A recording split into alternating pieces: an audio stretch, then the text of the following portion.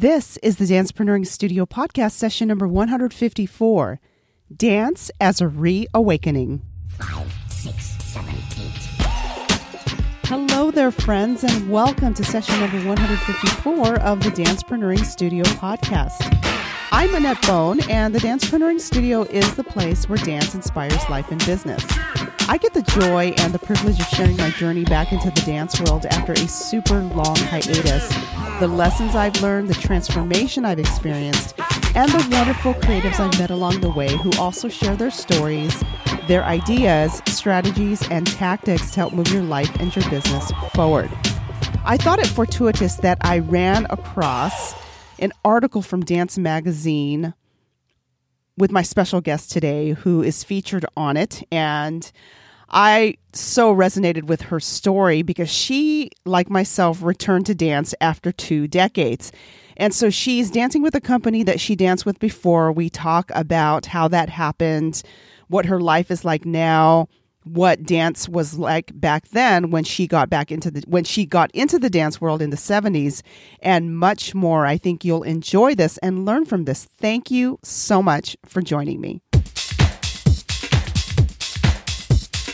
Hi, this is Nancy Alfaro, professional dancer and assistant to shoe icon Steve Madden, and you are listening to the Dancepreneuring Studio with Annette Bone. Now that you're warmed up, get ready to go full out with our feature presentation. I had to have my guest today on the podcast. After I read her story in an article in Dance Magazine, I thought, oh my goodness, I have got to have this dancer on my podcast. What an interesting story, and something that I totally related to myself returning to dance after a 20-plus year hiatus. So I would like to tell you a little bit about this awesome individual. Her name is Nancy Alfaro, and she moved to New York in 1974 to pursue a career in dance. She's danced with many downtown dance companies up until the early 2000s, including Jane Comfort and Company, Robert Wilson, Meredith Monk, Mark Dendy, and Streb Ringside. She currently works as assistant to shoe icon Steve Madden. So she has something to do with feet, right? The dancing, Steve Madden shoes. I thought that was very interesting. And there were so many things about the article about her return to dance that I just was so enthralled with. So without further ado, I want to welcome Nancy Alfaro to the podcast. How are you, Nancy? I'm great. Thank you. Thanks for having me. Oh, I'm so excited. I was looking with so much anticipation to our conversation, because when I was reading the article, I thought it was so fortuitous that I found you, because I thought, oh my goodness, here's another dancer that returned. And it felt like, and what she said, it felt like it was coming home to dance after a long hiatus, doing other things. Right. What was that process like? What was it? I know you were asked to come back and perform a work that you had done before, but were you dancing at all, even taking any classes or anything during this hiatus? Yeah. What was that journey from stopping your professional career to Steve Madden to now? I'm totally interested. I know it's going to be very, very full of really cool details. Well, I really have not taken one. I think I had taken possibly 2 dance classes in the last, I really have no idea, but I remember I did take one ballet class where I jumped, and I could not walk for about 2 weeks after that. Oh my gosh. It was crazy, which sort of deterred me from going back, because I just felt like I wasn't able to do what I once was able to do. But, I was able to do other sorts of things. And so that's what I focused on. Things like yoga, swimming, working out in general, just keeping in shape and stretching. And that's really what I've been doing since I stopped dancing, even before I stopped dancing. So how did that happen with you being asked again by Jane Comfort to reprise the work that you did? Well, Jane is having a 40th anniversary retrospective at La Mama in April, which is in New York City. It's sort of, an avant-garde theater that's been around for a really long time. I don't know if people outside of New York are aware of it, but it's it's a great space that has allowed a lot of experimental work to develop there. So anyway, Jane's having her 40th retrospective, and about 2 years ago, or maybe a year and a half ago, I got an email from her asking if I would be willing or able to, come back and do a couple of pieces that I had been in earlier. So I was like, yes, this is amazing. I was so excited. I really needed that outlet. I felt like, it would be, when a part of yourself is sort of put to sleep for a while, and it would be a reawakening of like a major part of myself. So that's why I was very excited. I so relate to that, Nancy, because I felt the exact same way when I stopped dancing. I felt quite honestly that I was dying inside. Yeah, it's soul crushing.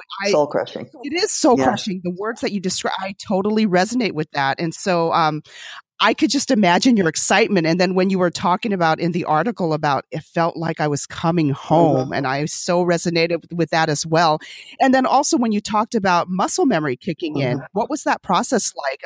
I imagine that because you were still active with yoga and swimming, and even though you'd had hurt yourself a bit there with that one class, I would imagine that still, that still kind of helped you ease into it. Yeah. What else did you do? Was it just a matter of just getting back into it? How was that process? Well, luckily, Jane's work is very theatrical. Some of it is very movement oriented. Yes. And some of it is very theatrical with movement.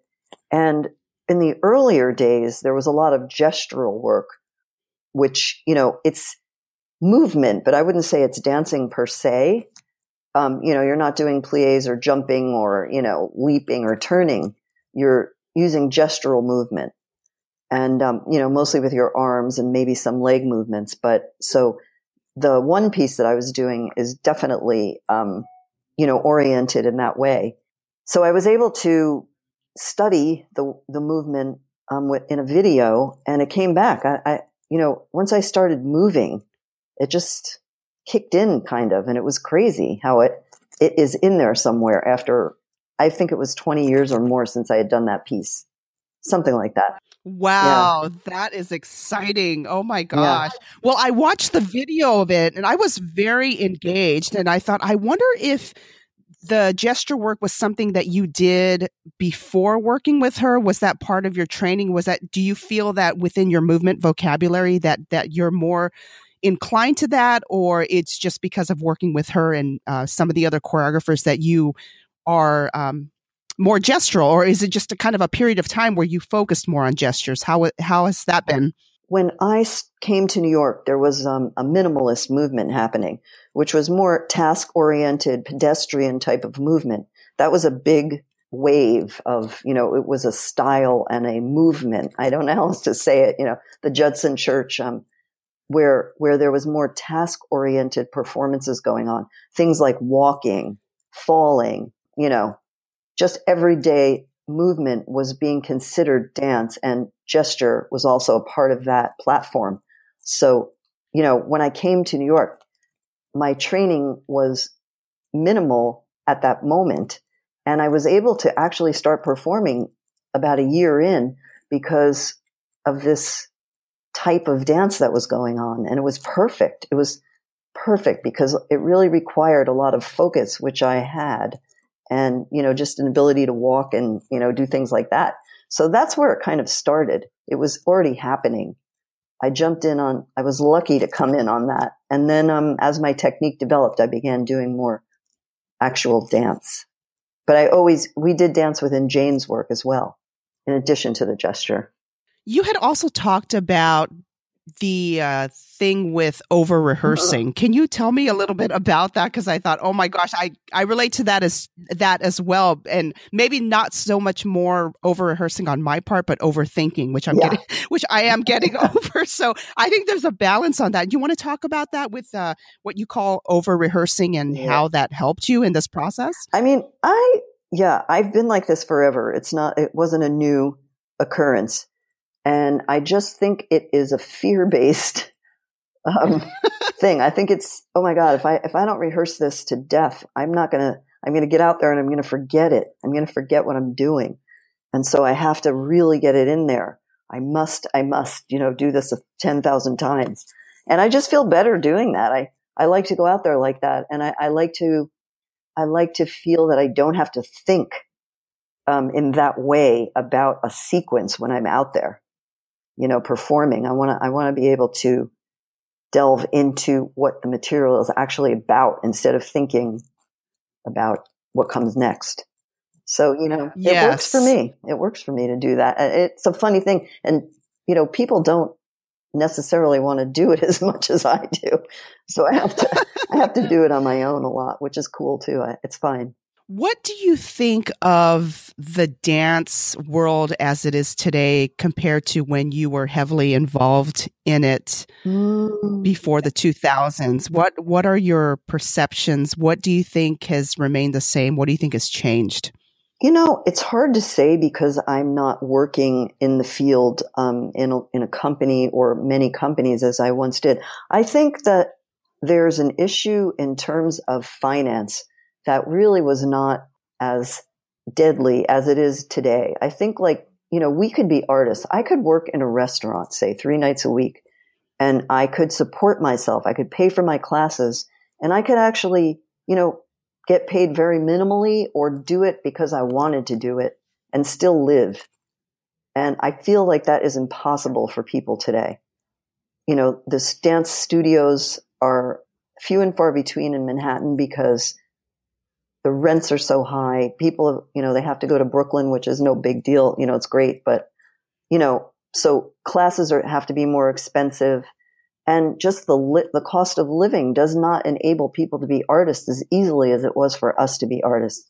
And I think that's a big change. Let's go back to when you started working for Steve Madden. Mm-hmm. How did that transition happen? Were you still dancing and then you went full time, or what was that process like as well? Well, I had moved from, say, restaurant work to support myself as a dancer into publishing for a bunch of years. And that was very flexible, and it allowed for me to create my own choreography. I had time. And I also had a child that needed to be supported. So, I had to take working more seriously. It wasn't just about me, So publishing was great. It allowed a lot of freedom to still be performing. Even though it was kind of full-time-ish, it was more flexible. And then publishing, sort of with the internet, things started folding and everything started changing. And the pay there was not really as much as you would need to live in New York. So I got a call from Steve Madden, and it was a big decision. Ooh, I've never done something like this before. But I jumped in. It was crazy. And it's been a very nice ride. And I'm able to still do what I'm doing now. Even, it's taken a lot of years. I did do some writing during my time with Steve and some performing also. And now I'm doing it again. So it's worked out. But that was definitely a support yourself move and your family move. I imagine it's got to be interesting working with him and his company. What do they think about you getting back into dance? With this recent performance, actually, it's been fun. He told me I actually it was funny because I came in. He goes, "Oh, I hear you performed at Joe's Pub the other night," and I'm like, "How did you know?" And he had somebody was there that saw it, and had told him, because I didn't really want to bring it up a lot because I wanted to get through these first couple of performances, just see how it felt, and just get back into it before I started bringing a lot of people. And but for this one, it's going to be great. And yeah, people are really excited. They think it's really cool. They had no idea that I did this or this kind of thing. Okay. So it's not something that you talk about with your colleagues that much, unless it came up in conversation, then they wouldn't really know your career in dance. Yeah. I mean, certain people do, but it's not like I go around saying, "Oh, I was a dancer. I don't know if you know that," So, it's, I'm just who I am there. It's kind of another role that I'm playing. What do you think are the 3 most important things to focus on as a performer? I think enjoyment is one. Really letting yourself enjoy the process and the performance. And I think focus and preparation, I think those are really my things that I can think of off the top of my head. Yeah, simple, but putting the work in, Mm-hmm. It's just basically Yeah. And I feel nowadays that it's too easy not to put the work in unless, I don't know. I guess it depends on the project too. At least in LA, it's kind of get in, get out. Let's get the product done. It's not so much about the development of the project. It could be. There's some things that are, but for the most part, it's with the entertainment industry, it's very much about speed and the entertainment value, which I'm all for as well. There's a place for that as well. But for me, I'm finding at getting back into dance after all this time, I'm really relishing the process and the thought behind the choreography and the development of characters and the development of the story, which before I was kind of into, but it was more about the exterior, afterwards, what it produced. But now I don't know if it's because I'm older and I appreciate it more that I'm really enjoying that and getting into the history of, oh, you know what? I thought I learned this in college, but I guess I wasn't paying attention, Right. So, I'm really, really just appreciating this time being back, having a different perspective on it and being able to do things now in my 40s that I couldn't even do in my 20s, which I didn't think was possible. Wow, that's great. So I'm so thrilled about that and just the journey and stuff. And so when I found you and I read about you, I'm like, oh my gosh, she is so awesome that she's doing this. And, she's putting herself out there again and being vulnerable and doing all these cool things. And so what's next for you after this April performance? What else is coming up? I was thinking about that today. I was thinking, well, prior to the performance, I'd actually like to do some showings and, have some people seeing it, because I don't want to get out there and suddenly have like all these people and freak out or something, Not that I really think I would, but I think it'd be great to have some upfront showings. And afterwards, I really don't know. But I feel that, there's a great possibility that I'll get more work after this showing, Awesome. Oh my gosh, that's so exciting. So much to look forward to, Nancy. I mean, just you agreeing to do this again after a long hiatus. When I think about 2 decades, it's quite a long time to give up something that you love. I'm like, wow, that is just a long time. And so that's why I so resonated with your story. And, I didn't realize how many articles you had written for Dance Magazine that are so helpful on the health and fitness and your different reviews on things. So I'm looking forward to getting back into those and reading those as well, because I really enjoyed your, you sharing out about dancing again with Jane Comfort. And I'll link all of your information in the show notes so we can share it and promote you and promote your business and all the cool things that you're doing. I have a couple other questions I would love to ask you about dance. I call it the Dancepreneuring Quick Step. So number 1, dance style you haven't tried but would like to, and why? I haven't tried. Let's see. I'm trying to think of what I haven't tried. Well, I have tried it, but I was terrible at it. I would like to work on African dancing. I would like to try that. Ooh. And because I think, Yes. all the drumming and everything, and it's great. Like, it's a very good vibes and energy. And I would like to do some more of that, or some of that. I have to find the right class level, There's no shortage of them in New York City, right? I don't know. I really haven't checked into it much, but that's one of my goals, is to get into there. Some African dance. Nice. Yeah, I agree. Who is your favorite dancer or choreographer, and why? Favorite? Well, I would say the Pina Bausch. Pina Bausch is.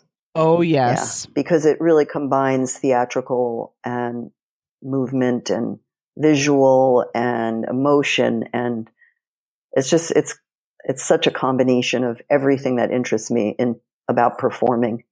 And it's eccentric and, really character driven. Her work is the pinnacle of work to me. What is the dance style that currently describes your day, and why? What does that mean exactly? Like if you were to tell me a dance style that is currently describing how you're feeling at this moment, what would that dance style be? I would say probably like a William Forsythe. Oh, you're the first one that said that. Why? Why is that? Well, it's very political on a certain level, and it's disciplined, yet there's a lot of something wild about that, something edgy that appeals to me in his work.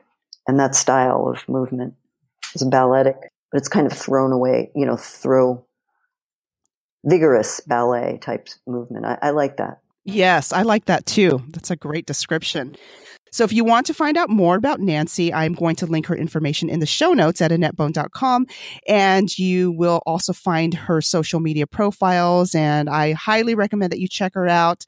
Nancy, it's been so wonderful to talk with you. Thank you so much for being on the podcast. And I'm so excited to see what you have coming up. Well, thank you so much. That was really fun.